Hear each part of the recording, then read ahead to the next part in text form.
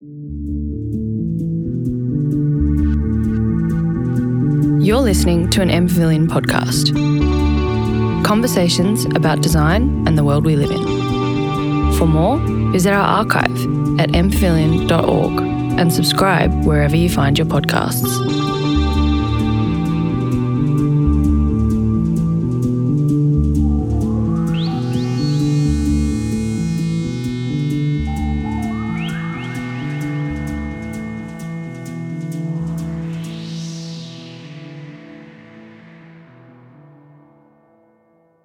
Okay, welcome everyone. Thanks for joining us today. Before we start, we would like to pay our respects to the people of the Eastern Kulin Nations, who are the traditional custodians of the land on which we are meeting today. We would like to acknowledge the unequal sacrifices of Indigenous people in the face of extraction in Australia and globally.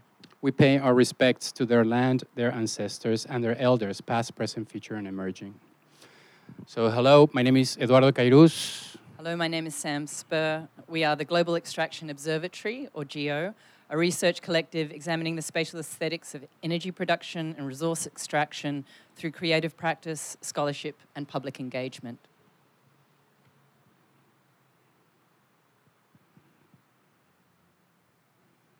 Have you got a laptop, A smartphone, an iPad, a smartwatch, a Kindle? or a tablet, How about a wireless earbuds, or headphones, portable speakers, radio transmitters? walkie-talkies? How about an e-bike, Did you move on an e-scooter or an electric wheelchair, or a one-wheel? or an electric skateboard? What about power tools? Have you got drills, Disc saws, grinders? sanders, Have you got a portable lamp or a torch? a leaf blower? A lawnmower?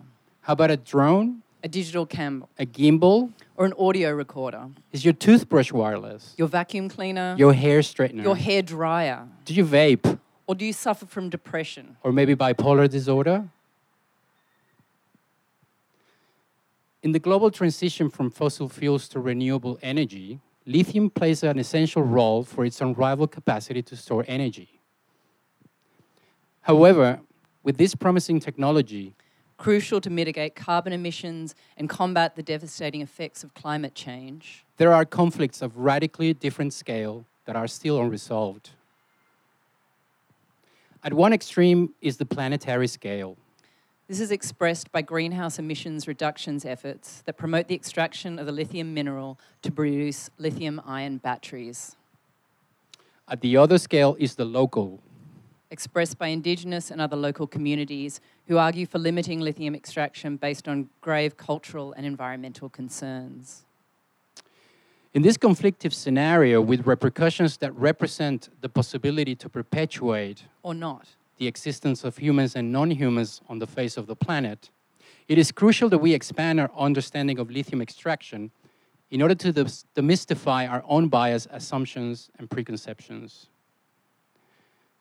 Today, we present our work in progress, investigated the contradictions embedded in lithium extraction, an activity that is destroying our cultural and natural ecosystems. At the same time, it is saving the planet. The story that we are about to tell is a story of both hope and of hazard.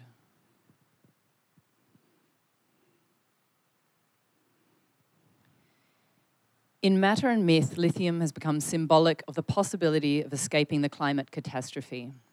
In this planetary crisis where climatic breakdown due to ever-increasing global carbon emissions looks inevitable, lithium is the one material that holds the promise of another future. In this situation, it seems that lithium is perhaps humanity's only hope. This hope, however, comes with hazards that are being felt with particular intensity in remote locations around the world. Most notably in places like the Atacama Desert in Chile, which until 2018 was the largest producer of lithium in the world. In your screen is the town of Greenbushes, a couple of hours' drive south of Perth in Western Australia. Now the site of the world's largest lithium production, these two places have some of the largest lithium deposits in the world, where the mineral has been extracted at tremendous speed and scale. In Greenbushes, home to the largest known hard rock lithium reserves in the world, lithium is found in very low concentrations embedded in igneous rocks and in granite pegmatites that include spodumene and petalite. Across the Pacific in the South American Andes, lithium is concentrated in brines located deep underground deposits below large salt flats. These salt flats are scattered across the Altiplano Puno Plateau, an extremely harsh location where the borders of Argentina, Bolivia, and Chile converge, and that in recent years have been dubbed the Lithium Triangle. Since the 1980s in the Atacama Desert, several mining mammoths have been extracting the minerals at massive industrial scale. Pumping the lithium-rich brines into hundreds of massive artificial ponds, these mines are highly efficient as the liquid rapidly evaporates until it becomes lithium carbonate powder due to the extremely low humidity and almost perpetual sunshine that is characteristic in this part of the planet. Greenbushes and the Salar de Atacama are therefore crucial places for the environmental preservation of our planet. And they're also key trajectories for the economic development of countries in the shift towards a green transition, supplying the lithium contained in the batteries of the mobile phones, smartwatches, laptops, and even vehicles that we increasingly consume. However, as we have seen, there are difficult and crucial questions that are still emerging in this context, which create a tremendous entanglement of complexity that needs to be studied and addressed. Some of those questions are obviously environmental, concerning the impact that these mammoth mining operations have in what otherwise are sacred places for the indigenous communities that have lived in them for thousands of years. For instance, in the Atacama, it is still difficult to determine the medium and long-term effects that these extractive activities will have in a place where fresh water is scarce, and in which, despite the extremely harsh circumstances, humans and other species have coexisted and thrived. Many of these species are currently under threat, including extremophile bacteria, which in Atacama have evolved to resist the ultra-saline conditions of the lithium-rich brines, and which is the reason why it is being studied by experts in the prospect of humans exploring Mars in a not-too-distant future. In Australia, the speculation of future lithium reserves can be mapped across its continent. In one scenario, the prospect of lithium mining in Alcola country, located in Cape York, represents the potential destruction of a natural environment where almost extinct species are slowly recovering. An example here is the Alwal or golden shoulder parrot, which is one of the most important totems for the Alcola people. Similarly to Cape York, not too far from the Salar de Atacama, questions regarding cultural awareness, preservation, and self-determination of Indigenous communities are also being raised. For example, there is the threat posed to the fragile geoglyphs of Chug Chug, which are sacred for the Atacameño and Aymara people, and which also are believed to be part of a trans-Andean signage and storytelling system developed by nomads and traders for more than 4,000 years. Another risk, this time cultural and environmental at the same time, is posed to the Licancabur volcano, the single most important totem for the Lican Atay people. The sacred mountain is similarly under threat, as lithium and copper mining companies see it as an unexploited source of fresh water in a region that happens to be the driest place on planet Earth. The conflicts around lithium extraction, we argue, are a microcosm of the global field.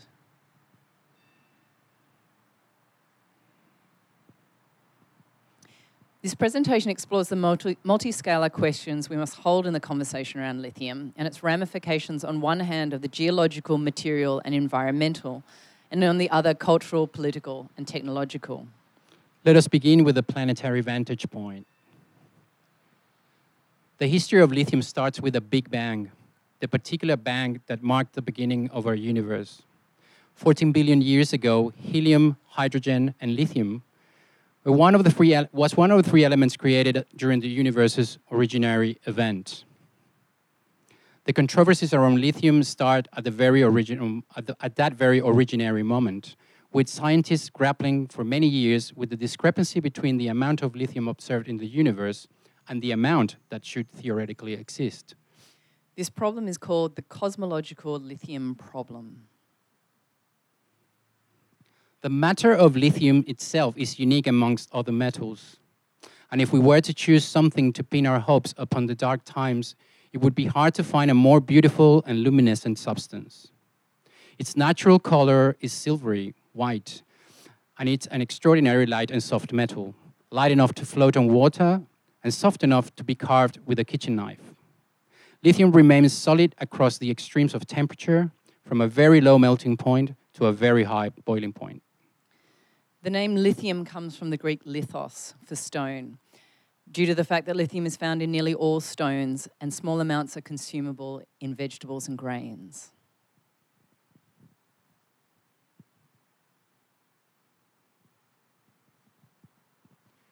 The beauty of solid lithium can be rescaled to the landscape in the aerial visions of these mines. These kinds of images hold a voyeuristic awe as physical forms are taken over by pattern and texture. In these images, so pervasive with the use of drones, our comprehension is stymied by the mine's inherent porous territoriality. Working as hyperobjects across scales, times, and materials, our failure to grasp the totality of its operations is this amorphous, Sipping, shifting, transforming set of qualities. The public imaginary of lithium is captured in these famous images, where the brave new world of energy production is envisaged through the dazzling landscapes of Chilean lithium brine extraction. The utopian grid scaled beyond the city and into the region. Pure form and matter, Pure geometry. free of human improvisation and movement. A feat of human engineering taming one of the wildest landscapes on Earth. At the scale of the body, lithium is a close ally, powering the devices that we rely upon, physically expanding and extending our bodies, abilities, and senses. On July 13th, 1992, the American band Nirvana released their third single from the Nevermind album titled Lithium. Kurt Cobain would later correlate the two central themes of this song, drugs and religion, saying both were a fine sedative for the masses and a diversion from the sometimes unbearable harshness of existence. I'm so happy because today I found my friends, they're in my head. I'm so ugly, that's okay, because so are you.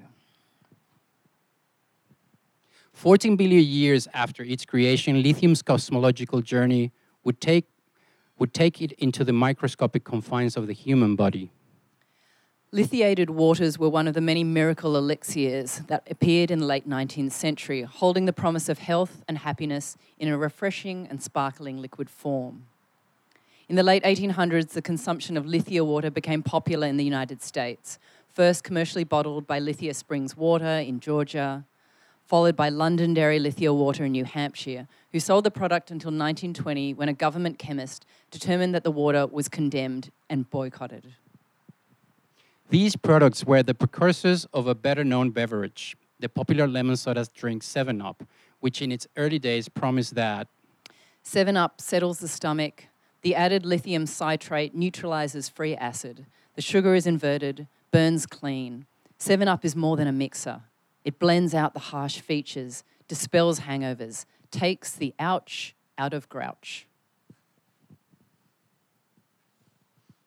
only 20 kilometers north from here, the M Pavilion, in the now disappeared Bundoora Repatriation Hospital, a young Australian psychiatrist discovered the effects of lithium carbonate as a mood stabilizer for patients with mania, schizophrenia, and depression.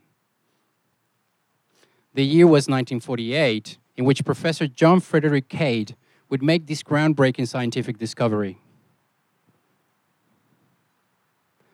This discovery, which led to the improvement of the quality of life of millions of bipolar disorder patients around the world, would start years before with a different process of extraction. Urine samples collected from Cade's patients were injected into guinea pigs. This suggested high levels of toxicity in the urine, an issue that Cade addressed by supplying doses of lithium carbonate to his patients.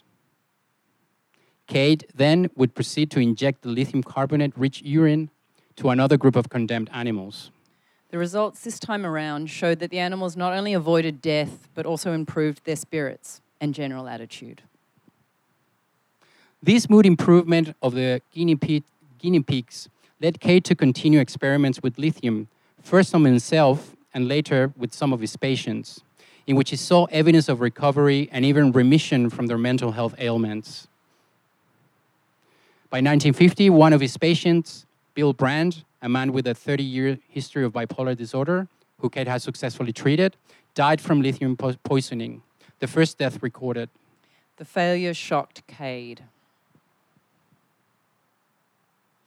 This discovery of how close the therapeutic dose of lithium was to being fatally toxic led him to abandon his experiments with the groundbreaking drug. In Aldous Huxley's 1931 novel, A Brave New World, the inhabitants of New London are happily sedated by a drug called soma. In this way, the state retains control of its populace through an internal rather than external control mechanism. Throughout the novel, individuals take soma regularly, self-medicating when needed. It is sprinkled on ice cream to improve the taste, and even used by the police in aerosol cans to calm a public outbreak. Soma is weaponized mental health medication, social control through addictions that create a self-medicating social body. The bodies of lithium are also particular personalities that have the power to shape extractive narratives. In October 2021, the former Australian Minister for Foreign Affairs, the Honourable Julie Bishop, now Chancellor for the Australian National University, posed on top of the Mount Marion lithium mine in Western Australia. Raising awareness for ovarian cancer research, Bishop was quoted during the shoot, "The only way to fight the silence is to get loud." This is not Julie Bishop's first encounter with this material. She's special advisor to the board of lithium extractor Controlled Thermal Resources. Chief amongst lithium's protagonists is business magnate and entrepreneur Elon Musk, project architect of Tesla. Musk is a self-proclaimed saviour of our future, whether on Earth via the electric car or other planets, as per his SpaceX program. In 2020, Tesla deployed 18,700 tonnes of LCE, lithium carbonate equivalent, onto the roads within their electric cars, and actively markets itself as the face of ethically, environmentally conscious lithium consumption. Lithium's economic value and thereby its viability are inextricably linked to Musk, who on May 2nd, 2020, notably caused a 10% slump in Tesla company shares with a single tweet.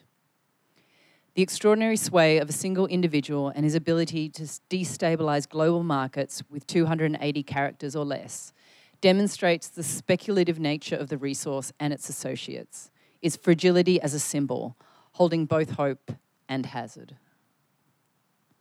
The Australian government predicts that Australian exports of lithium will rise from 1.1 billion in 2019 to 2.5 billion by 2023, and that lithium production will increase from 223,000 tonnes in 2019 of export to 327,000 tonnes by 2023. This graph demonstrates the astronomical growth of the Australian Lithium Stock Exchange.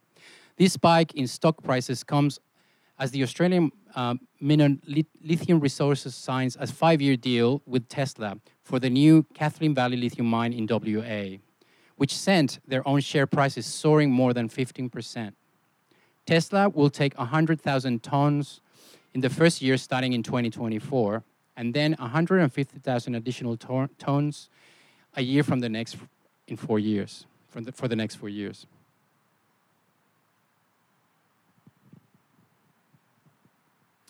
The economic volatility of lithium shares is echoed in the volatility of the lithium matter itself. Along with the promise of renewable energy storage, lithium has been the cause of many accidents with mild and severe consequences. In the small Swedish island of Uto in the 1790s, Brazilian naturalist and statesman José Bonifácio de Andrade e Silva discovered lithium when he threw a piece of the white metal onto the fire, which flared into a bright crimson color. Lithium from this day would produce the red in fireworks. While this looks like it could be a laboratory for biohazardous materials, it is actually a typical lithium-ion battery production line in Xiantan, eastern China. A 13-tonne Tesla Megapack caught fire on Friday morning at a battery storage facility in southeast Australia.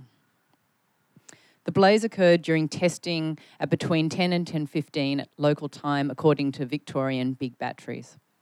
The regional fire service said that a specialist fire crew had been dispatched to the site in Geelong, where firefighters had to employ a hazmat appliance designed for hazardous chemical spills and specialist drones to conduct atmospheric monitoring.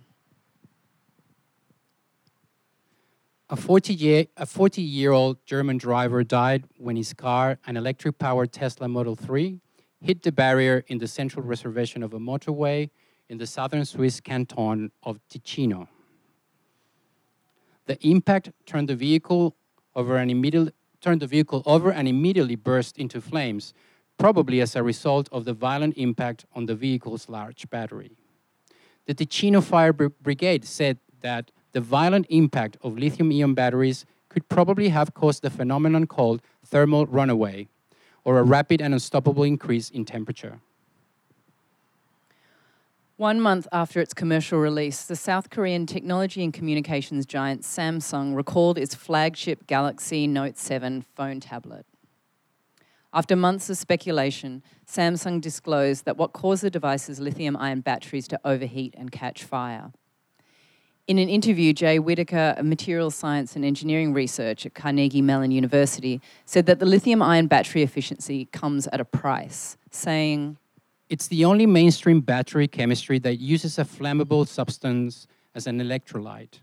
So while it's more efficient than battery technologies with water-based electrolytes, such as nickel, cadmium, and nickel metal hydride, it also presents a greater fire risk."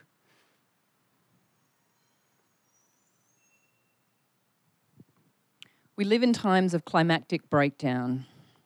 With species becoming fast extinct and biodiversity brought into irreversible collapse. Political turmoil can suddenly escalate into armed conflict, displacing vulnerable peoples that in turn stimulate the rise of racism and other forms of violence and extremism. Algorithmic technologies increase already severe inequalities. And distribute alternative facts that can dangerously swerve people's sentiment and manipulate public opinion. In this scenario, with catastrophic consequences at the local and planetary scales, we interrogate the promise of lithium by plunging into its multiscalar and multifarious complexities. As with all seemingly perfect solutions to complex problems, there is no cure without side effects. Thank you.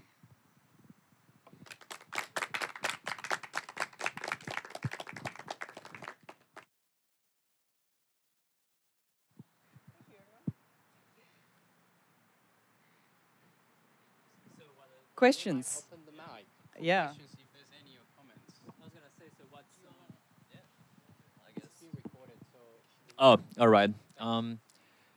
What do you think we should do then? It's We need to be prepared with a better answer for this, don't we? I know, like that. It's the same question that came up last night. What do we do about it? We don't know. We think that this is at least addressing part of the issue. But yeah, there's a lot that needs to be done. And I guess the purpose of these lecture performances, yesterday on coal, today on lithium, is to generate effect and raise awareness. And that's part of what needs to be done. Then we expect that, it's up to whoever comes across these events, like to be conscious about, in this case of, the kind of the double bind, right, that exists with this material. Because we need it, but at the same time has its side effects as with other drugs and things that are not good for you. Maybe this doesn't answer the question of what one should do, but what we are doing, I guess, through the Global Extraction Observatory is exploring how we can mobilize our particular skills in architecture to the complex problem of extraction. So the work we were doing originally around coal came about by seeing that the complexity of coal could be unpacked in a particular way through the spatial politics of coal, that understood that there were very particular spatial and material issues that could be unpacked and unpicked using our skills as architects, and that you couldn't kind of separate the idea of mining from the spatial politics, from the ideological conditions, from those kind of wider arguments, but that we felt that we could perhaps hold some of that complexity in a particular way, and to explore through aesthetics and a kind of a dive into the kind of the issues around representation, we could start having a kind of a richer conversation. That in many ways it's an old conversation that over the last 5 years that we've been working on coal, we've on regular occasions thought, well, this story is over, and then it keeps coming back. I think there were many times where we thought, oh well, it's not a story that is kind of holds currency anymore. But of course, we are still the largest exporters of coal in the world, and that's not stopping. But I think the conversation around lithium is an interesting one because it's not a simple answer. It's not that we're against lithium extraction in any way, but I think there is a way in which many of us are pinning our hopes on lithium and not holding to the fact that it is still an extractive activity. So we're trying to have that conversation in particular ways.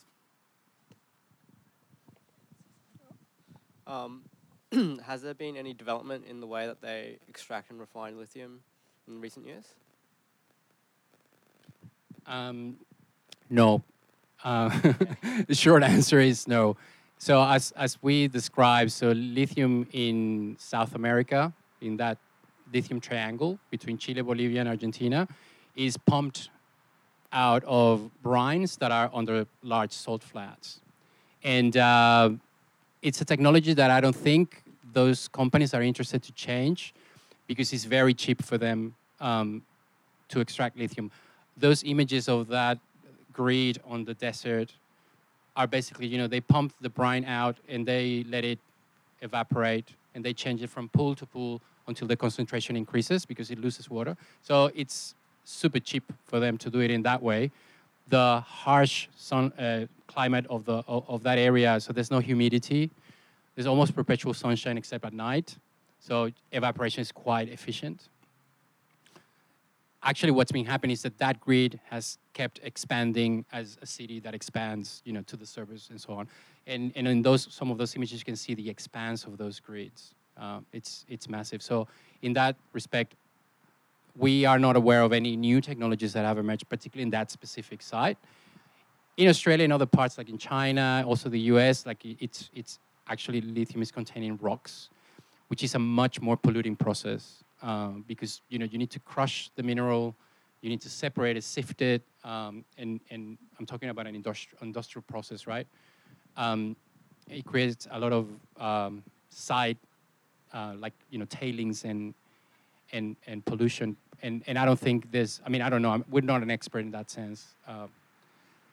But yeah, there's no I guess that with mining companies, not all of them, but it's about, efficiency as much as possible at any cost, really. We just saw recently what happened with the Yukon Gorge, as in it's not a lot of consideration to the environment. And this is precisely one of the struggles that we're interested to investigate. What happens, the benefits that this brings to the global scale, but the problems that it brings at the local scale where this material is extracted.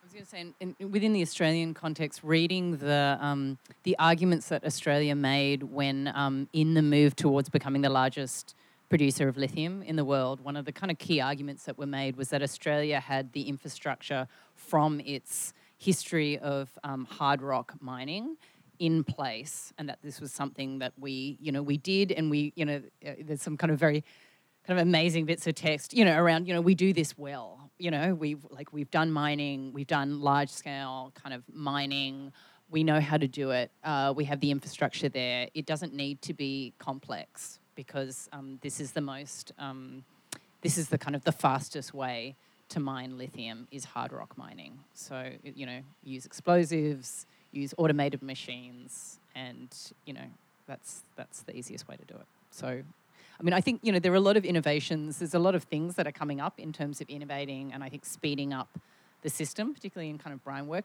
But, the costs at the moment don't stack up, so it's not worth mining companies following through. I firstly wanted to say thank you for such great storytelling. For really kind of, I learnt a lot in that session that I didn't know about lithium, and it's really and the way that you weave together the different scales was really fantastic. And it seems to me the thing that I was struck by was that it's a story, not just about problems of extraction, but about the fact that we can't extract ourselves from lithium. We are... I don't know how long lithium stays in the body, but I just kept thinking, what if you stacked a whole lot of human bodies together and how much lithium would you get out of them? If you decided to extract that from that source. There's a lot of humans, if you wanted en masse. But it's that kind of... it seemed like a really fantastic story of the Anthropocene in that we are inseparable from. And so it kind of, in a way, for me, actually inverted the extractive model in a way, because I know it's going on, but the fact that it's so it's a drug that we take to make ourselves feel better, and other things, and it's we eat it in our vegetables and such forth as well, along with a whole lot of other metals, and other substances, and that I don't know, it felt to me like it was the power of the story was about helping us to realise that we can't be extracted from the problem. Our bodies are not, it's not just about the environment, which is over there. We are a part of that environment. So thank you. Thank you. Do you happen to know how long lithium does stay in the body? As a question? No. It is a good question. I don't... Yeah, I don't know whether it leaves the body or it's held in the body. I don't know. I thank you for the point about the storytelling. We haven't... Obviously, there's no screen, and we have done this performative lectures with a screen in the past. So there's no screen because there literally is no screen. So, I think Mark made the point about the kind of the lit up city as a background to the conversation on coal and also the conversation on lithium. But the kind of the story, it was interesting to kind of think about how to do this performance without a screen, and we were interested in the idea of looking at your phone and having the voice as if someone's telling you a story, and how that would be a very different kind of experience to the theatrical performance or the theatre of a large screen, and the way in which we would present and the way we have presented in the past. So, it's interesting how your comment is so important. It's inescapable. We cannot escape from it. As, for example, I think what you're saying, thanks to lithium, we were able to show the images. It's true. All this is running on lithium except this computer at this moment because it's plugged to the power. But the rest, your devices, everything is running on lithium, thanks to that technology. And so I think it's a way also for us to kind of emphasize that inescapability, if that's a word, of that we humans have from lithium. Regarding the drug, I think it's a fantastic question. I'm not sure. I think most of those drugs are released quickly and that's why people take it every day, basically. But I'm not 100% sure. But it's an interesting question. And your idea, macabre idea, is very provocative and interesting. And that's the kind of things that we like to do with these presentations, to be provocative as well and to raise these kind of questions that are not obvious, but that are also important and interesting questions to ask. So thanks for the question. Just behind you. Just had a quick question. Is there any scope for lithium and the batteries to be recycled and reused? It can be recycled, but it's not efficient. It starts losing its capacity to store the energy. So I don't know. I mean, it probably happens to everyone. Like the phones, the recharges start to lose, duration, I guess. When you recycle, the same happens. It loses certain properties. And is that coming from the actual lithium in the battery or the components wearing down? I'm not sure about that. Yeah. We talked to an engineer at UNSW who probably should remain anonymous, who discussed the fact who was specialising in the recycling of lithium and talked about the amount of money that was going into research and recycling lithium, and that it dried up in about 2016 on the realisation of the huge lithium reserves that Australia has. So, but his comment was, he was talking about, I mean, that said, he said it's very difficult. It's very difficult to extract, and because of the, as we know, it's highly combustible, so it's very dangerous to extract. So there are, it wasn't an easy process in terms of recycling lithium, but it can be done. Yeah.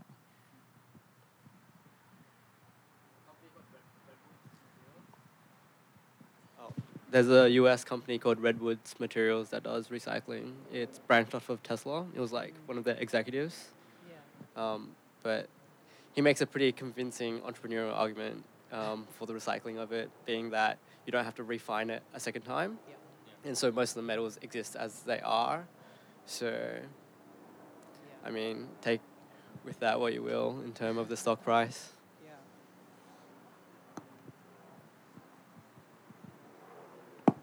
I think just on that as well, large companies like Tesla and Apple implement quite a lot of strategies in terms of getting battery repairs readily available. But that process of getting the battery extracted out of the device often has quite a violent effect on the body if it is punctured. So that process of recycling something is often kind of set aside because the priority of the body is much more than the battery.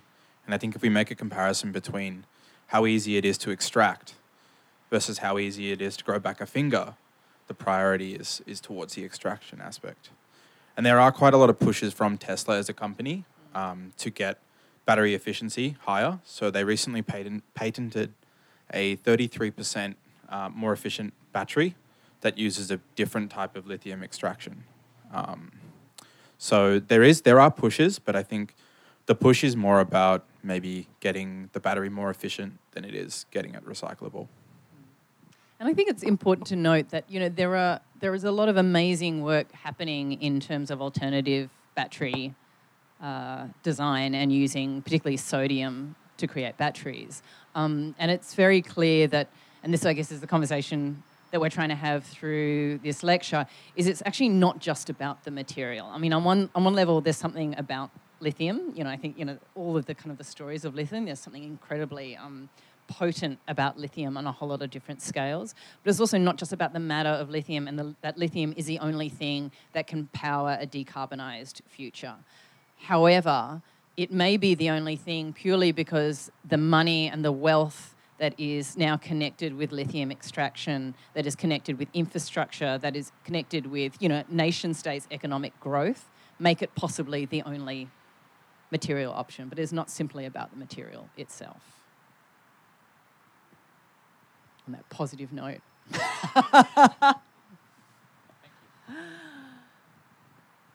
Thank you, everyone. Thank you for being here in the cold on a Tuesday. And we'd love to continue the conversation with all of you, so please be in touch. And, this is the beginning, this is the early stages of the research on lithium, so we're still kind of notes in progress. So happy to have the conversation ongoing. Thank you.